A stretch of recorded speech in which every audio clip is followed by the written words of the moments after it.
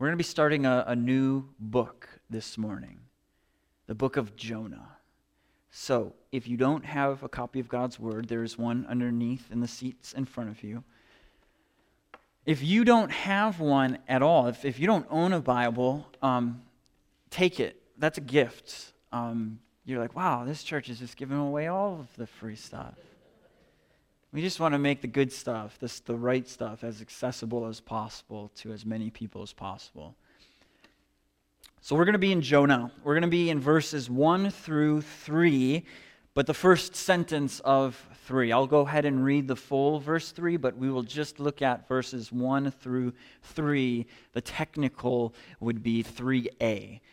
So next time you're at a small group and you want to throw some hermeneutics in people's faces, just say, let's look at Jonah verses 1 through 3a, and just read the first sentence of 3.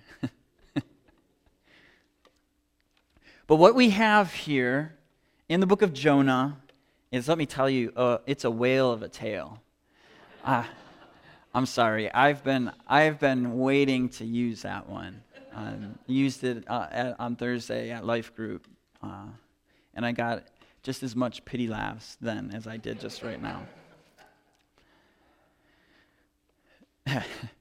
On a serious note, there was an evangelist called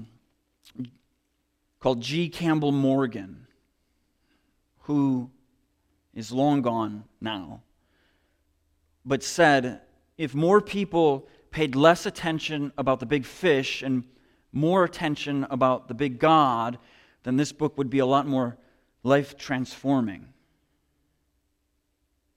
Sadly and unfortunately, a lot of people write this book off because there are a few sentences that have to deal with a very miraculous thing that takes place.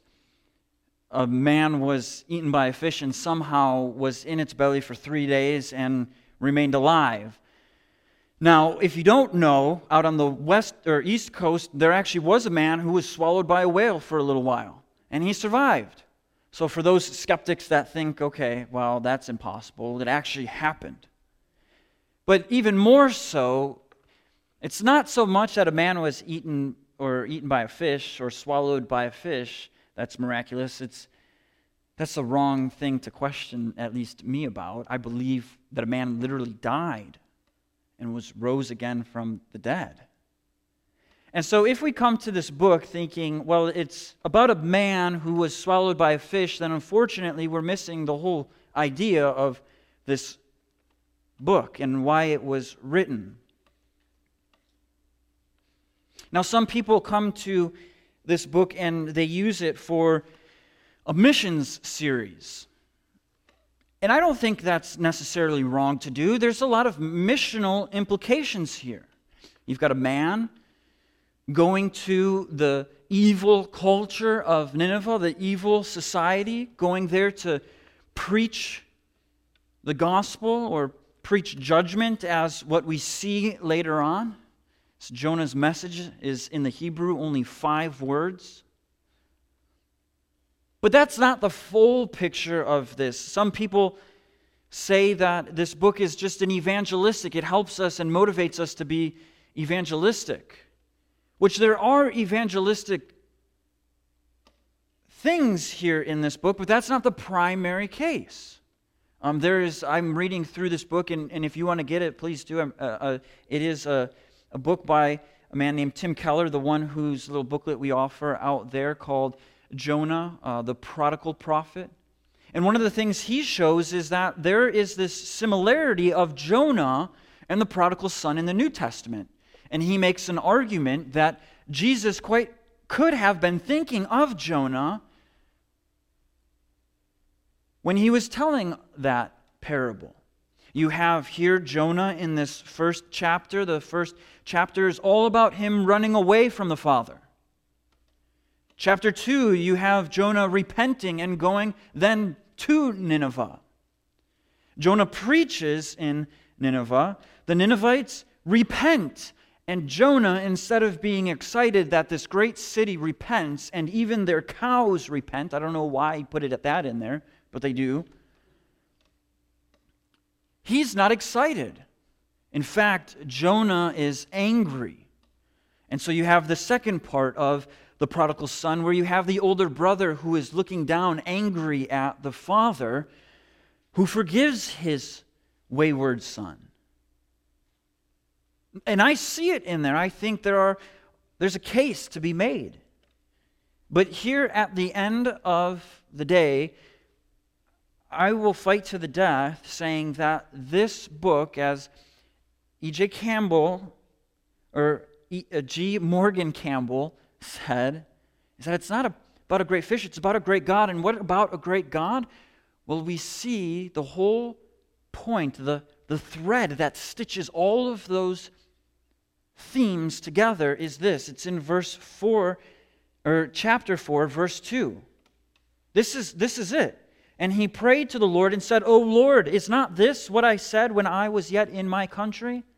That is why I made haste to flee to Tarshish, for I knew that you were. Here it is, the thread that stitches it all together. A gracious God and merciful, slow to anger and abounding in steadfast love, and relenting from disaster. So here's the thread of this whole entire book. It's that God's heart is one of a tender and gracious love towards sinners. So here, if you're a note taker, let me try to say that again. Might be off by a few words. The thread of this book is to show us that God's heart is a heart of tender and gracious love towards sinners. I'm going to pray for us and then read this verse. But I just thought it might be good to have a bit of an intro. So, Father, I just ask this morning that you would reveal to us your tender and gracious love towards sinners. That we would see we're actually not far off from Jonah. That we far too often try to flee from your presence. That we far too often, when we see you work in amazing ways, are jealous and envious and angry at you. Would you use the book of Jonah to stir our hearts to a greater love and affection towards you and you alone? And would that then just seep and ooze out of us and flow out of us towards loving our neighbors? God, give us soft hearts this morning. Give us open minds. I pray this in your Son, Jesus' name, who has died for us. Amen. So starting in verse 1. Now the word of the Lord came to Jonah, the son of Amittai, saying, Arise, go to Nineveh, that great city, and call out against it, for their evil has come up before me. But Jonah rose to flee to Tarshish from the presence of the Lord. He went down to Joppa and found a ship going to Tarshish. So he paid the fare and went down into it to go with them to Tarshish, away from the presence of the Lord. Now we come to this first verse and we see that the word of the Lord came to Jonah. Why is it that the word of the Lord came to Jonah? Well, if you're familiar with Jonah at all, Jonah is a prophet. He has the unique and distinct privilege of hearing the Lord, hearing the word of the Lord, and the word of the Lord coming to him. But we must ask ourselves during this book and during Jonah's life, what type of man was Jonah? And there's not much about Jonah that's told, but there is enough to tell us what he was like. This book helps us out, and also in 2 Kings it helps us out. Now, there are people who would argue saying Jonah is just a parable. The book of Jonah isn't real, it's made up. But in 2 Kings, we see Jonah mentioned during the reign of King Jeroboam II. And then we fast forward and we see Jesus speaking about Jonah as if he was a historical, real figure. But what type of prophet was Jonah? Well, Jonah, like I said, was alive during the reign of King Jeroboam II. If you know anything about 1st and 2nd Kings and 1st and 2nd Chronicles, if you just read through it at a quick pace, you'll see that there's a lot of, and this king did right in the sight of God. And this king did what was evil in the sight of God. And during Jonah's life, the king, Jeroboam, what was evil in the sight of the Lord. And we see in 2 Kings that Jonah actually prophesies a good prophecy, a gracious prophecy, a prophecy of strengthening up the military base of the Israelites, the front lines of the Israelites. He was a prophet that brought gracious and good news. He would have been a well-liked prophet because of that. The king would have viewed him, an evil king, as one of the good prophets. Now there's another prophet, a contemporary prophet along with Jonah that lived during Jonah's lifetime, and that was the prophet Amos. If you know anything about the prophet Amos, Amos's message to King Jeroboam was not a message of graciousness. In fact, Amos's message was one of judgment. It was impending judgment for Israel and for King Jeroboam because of the oppression and idolatry that the Israelites were committing to one another.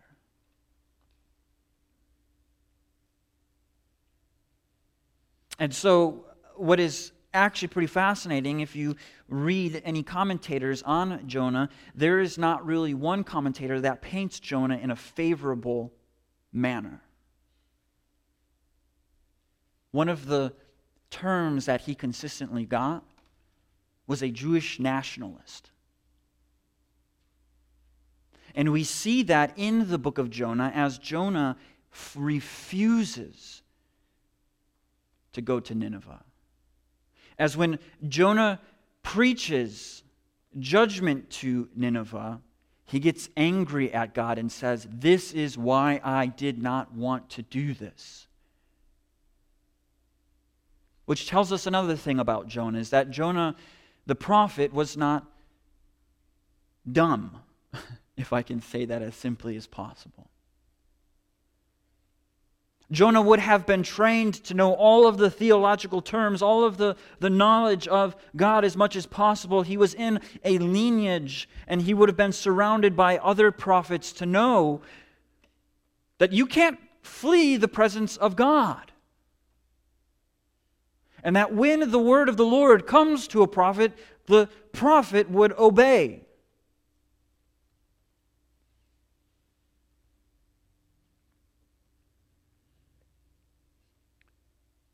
And so we see Jonah, the prophet, as one who knows God because he is a prophet. We see that the word of the Lord came to him,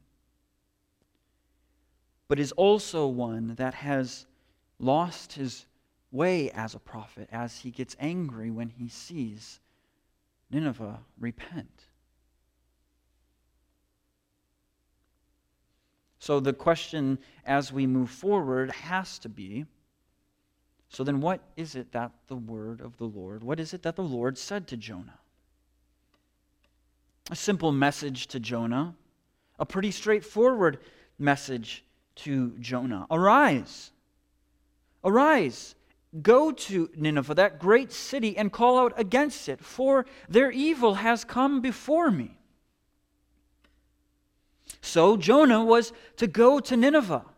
This verse tells us a few things about Nineveh. It's that it's a great city, and later on in chapter 3, we see that it actually takes Jonah a few days to walk through the city of Nineveh. It is a massive city. It is not small. But what else do we see about it? We see that what Jonah is supposed to do is call out against this great city. And not only is Jonah to call out against this great city, but we then see the punchline is that this great city that Jonah is to go to is an evil city. It's so evil that their evil has come up before God. Now, if you were a Jew, then what you would read this right here as is a very similar comparison to Sodom and Gomorrah. As when Abraham is talking with God, God says that the prayers of those people called out against Sodom and Gomorrah. And what God ultimately does is rain His judgment on Sodom and Gomorrah for their sin. But just how evil is the great city of Nineveh?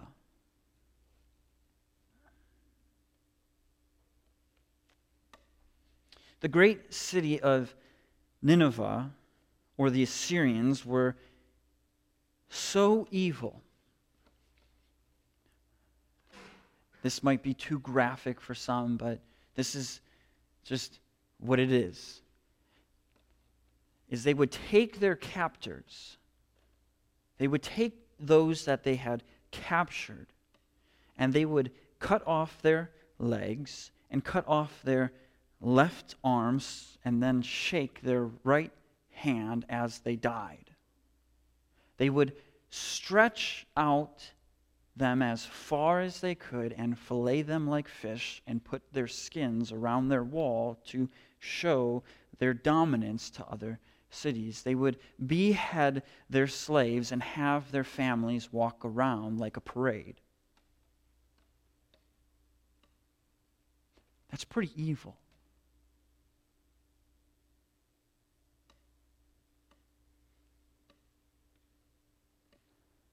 This is the Nineveh that God is telling Jonah to go to. A city and place that there seems to be absolutely no hope. No promise of repentance. And in fact, what this city deserves is God's judgment, just like Sodom and Gomorrah.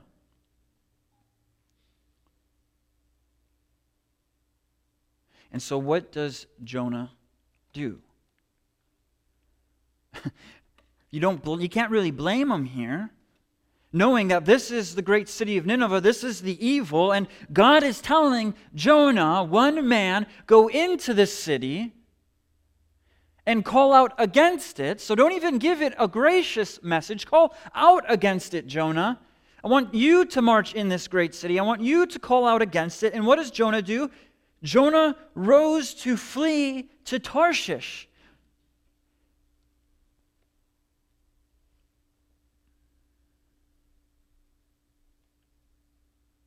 He rose to flee to Tarshish, but why? Would we blame him if he said, I'm refusing to go there because I know what these people are capable of?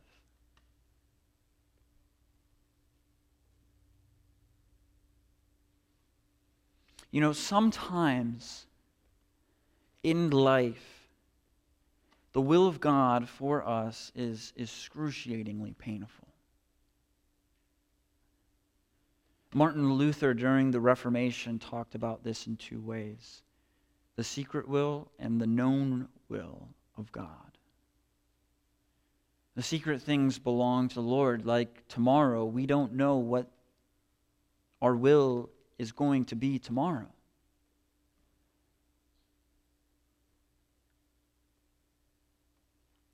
The revealed will of God is what we know right now. What you are going through in your life has been revealed to you, and at this point in time is the will of God for you. And oftentimes this can be painfully hard to swallow. Because oftentimes, the will of God does not include mountaintop successes or living the plains of the comfortable life, but it includes the deepest valleys and painful hurts that you could ever experience.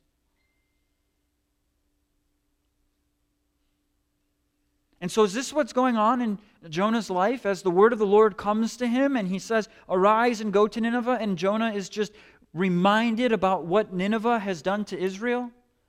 How Nineveh has constantly been a thorn in the side as Israel has been in exile? Is Jonah possibly remembering the people that have been captured by the Ninevites only to be brutally and mercilessly skinned and beheaded?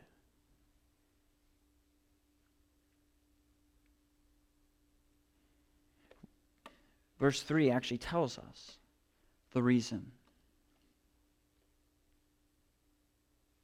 He fled from the presence of the Lord.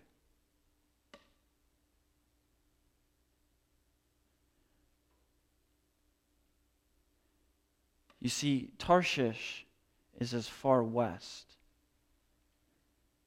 from Nineveh as possible. And Isaiah tells us that nobody knew Yahweh in Tarshish, that the name of Yahweh had not been proclaimed, and Jonah, knowing that, is on a one-way ticket to go there so that way he can lay low.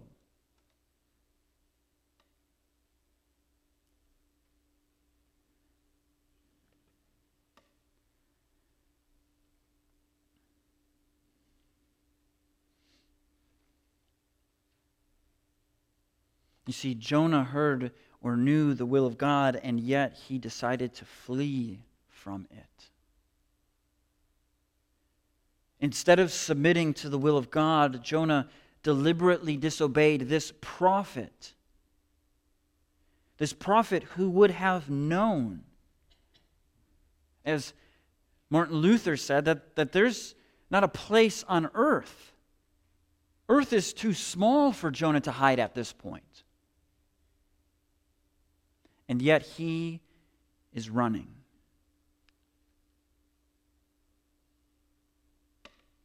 Why is it? It's back to chapter 4, verse 2.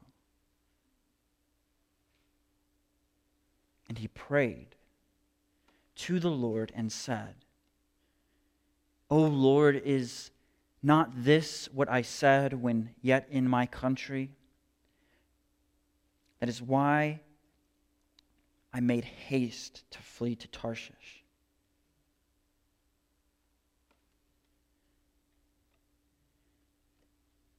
Right above that, we're told the Ninevites repenting caused Jonah to be displeased and angry.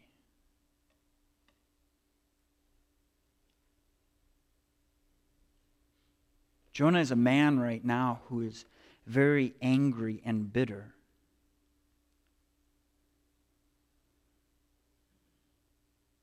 There are few things in this world that causes us to flee, but one of the biggest things that causes us to flee from the Lord is our bitterness and anger.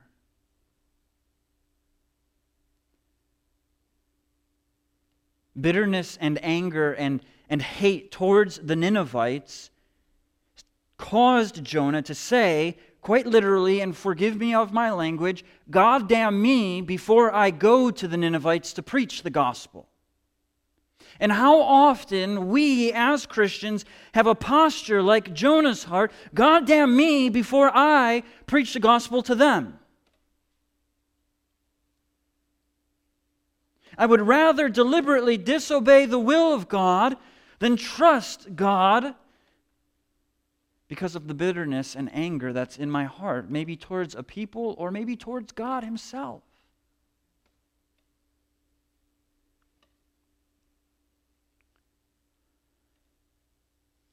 You see, anger and bitterness cause us to flee from God. You may be here this morning asking the biggest question that most Christians ask. If I had to take a poll of what is the most consistent question that Christians ask during their lives, I really do think that the biggest question it would be is, what is the will of God for me right now? You see, Jonah has the unique privilege of hearing the word of the Lord. He's a prophet.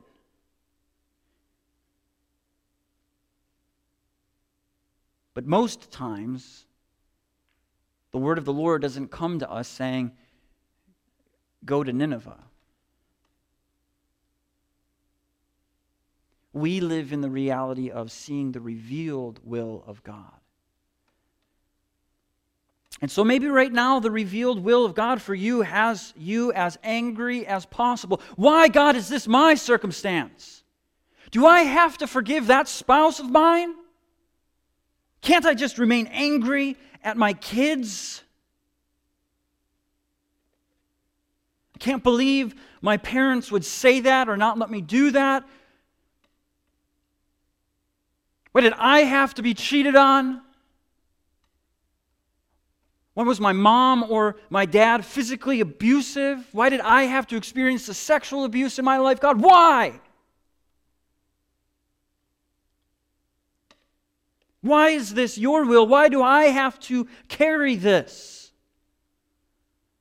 And all of that causes us to become more bitter and angry. You see, the will of God, as simply put, is this.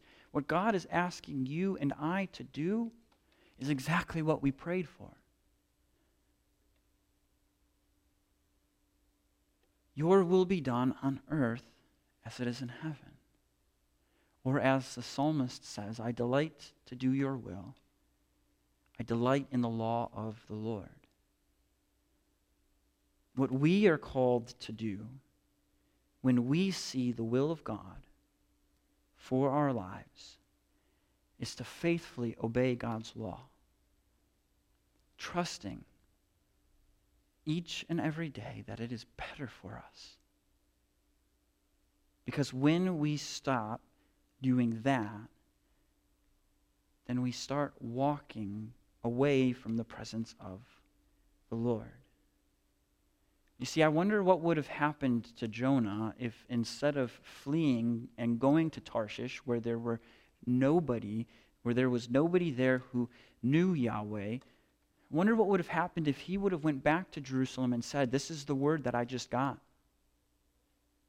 What happens if he would have went back to the community of prophets and said, the word of the Lord just came to me and he told me to go to Nineveh. I don't want to. What should I do? This is what he told me to say.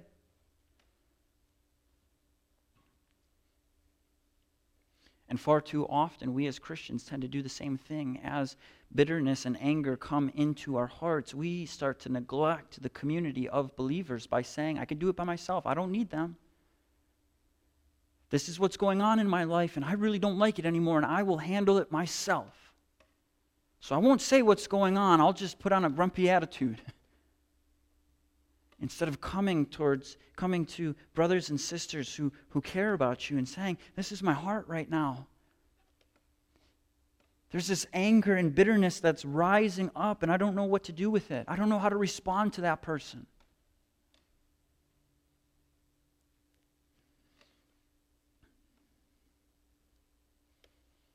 And so we flee from obedience towards God. We flee from His revealed will for us right now.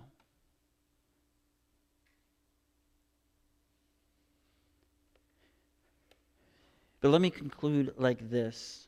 As we continue to unfold Jonah, as I said before, the main theme, the main thread that stitches this whole book together is God's tender and gracious love towards sinners. And here's the thing, if you're thinking right now, oh, Max, that's heavy of you to ask me. I'm supposed to obey even in the hardest of times. I'm supposed to submit myself to God's will. That seems a little bit works-based now, doesn't it? You're telling me that if I don't obey God's will or His law, then I will flee from His presence? Yes and no. One of the things about the book of Jonah and And here, Jesus even uses Jonah as an illustration of himself, is that there are a lot of Christ-like images here. The one we have this morning is absolutely incredible. It should encourage us. It should cause us to leave here on sky 9 or cloud 9. We should be lifted up and sent out of here knowing this. Jesus doesn't run from the presence of God. Think about this. All the way back in Genesis 3, Jesus knew what the plan was. I mean, before time began, Jesus knew what the plan was. But the plan is told to us, at least in Genesis 3. Jesus knew what the Father's will was right away. They had covenanted together. So Father says to the Son, I will send you to die for the sins. I will send you. And Jesus doesn't flee. He doesn't look for a way out. Instead, in the Garden of Gethsemane, what do we see? Jesus falling to his knees as he's being wrecked with the knowledge of knowing what is about to happen. And he says, if there is any way to let this cup pass from my hands, let it pass. Talk about the agony, the mental agony that he is starting to face right now. As all that's consuming him is every lash that he's going to receive, the nails that's going to go through his hands, the mockery and the shame. And he says, not my will, but yours be done. Yet not my will, but yours be done. Yet not my will, but yours be done. You see, whereas Jonah right here, up to this point in this message that we're seeing, or the book that we're seeing, is Jonah would rather say, damn you, leave me be. Jesus comes and says, I'm not going to flee. Damn me so you can be free. And that's what Jesus does. He accepts the will. He doesn't flee. He goes to the cross so that you and I would not receive the same judgment that he receives, but we would receive eternal life for faith in him. And so if you're thinking, I can't walk through this. God's will for me right now, the life that I'm living right now is just too heavy. I've got no idea what tomorrow is going to bring. I don't want to forgive my enemies. I don't know what work is going to look like. My marriage is really hard. And yet we're constantly reminded that we have a high priest who is able to sympathize with us. And so right now, if God's will for you is painful, is hard, if right now maybe you're experiencing bitterness and anger because of hatred towards somebody or even God himself, I would say first confess that. But also know that Jesus has walked the same road. And he faithfully did it, knowing that we as imperfect people would wrestle. But praise God, our salvation is not based off of our perfection, but his. And that's where we see God's gracious and tender and gracious love towards sinners. Is that in this passage we see that Jonah flees, but Jesus doesn't. Jonah runs to Tarshish. Jesus runs to Calvary. Jonah doesn't forgive. Jesus does. Let's pray.